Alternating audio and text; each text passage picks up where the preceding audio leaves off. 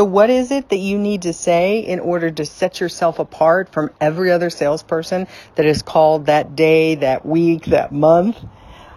Well, let me ask you, how do you want to be seen by that receptionist or those staff members, or more importantly, by that doctor? What is the image that you want to convey?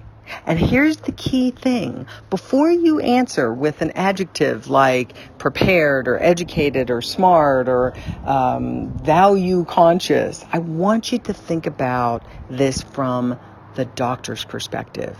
Because ultimately, that's what matters worse. That's what matters the most.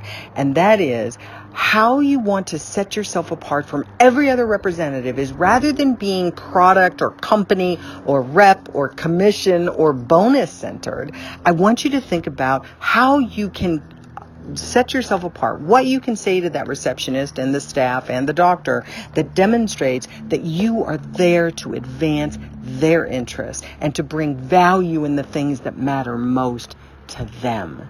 And if you do that, that will completely give you the words and the approach for you to truly set yourself apart from the majority of representatives calling on that office.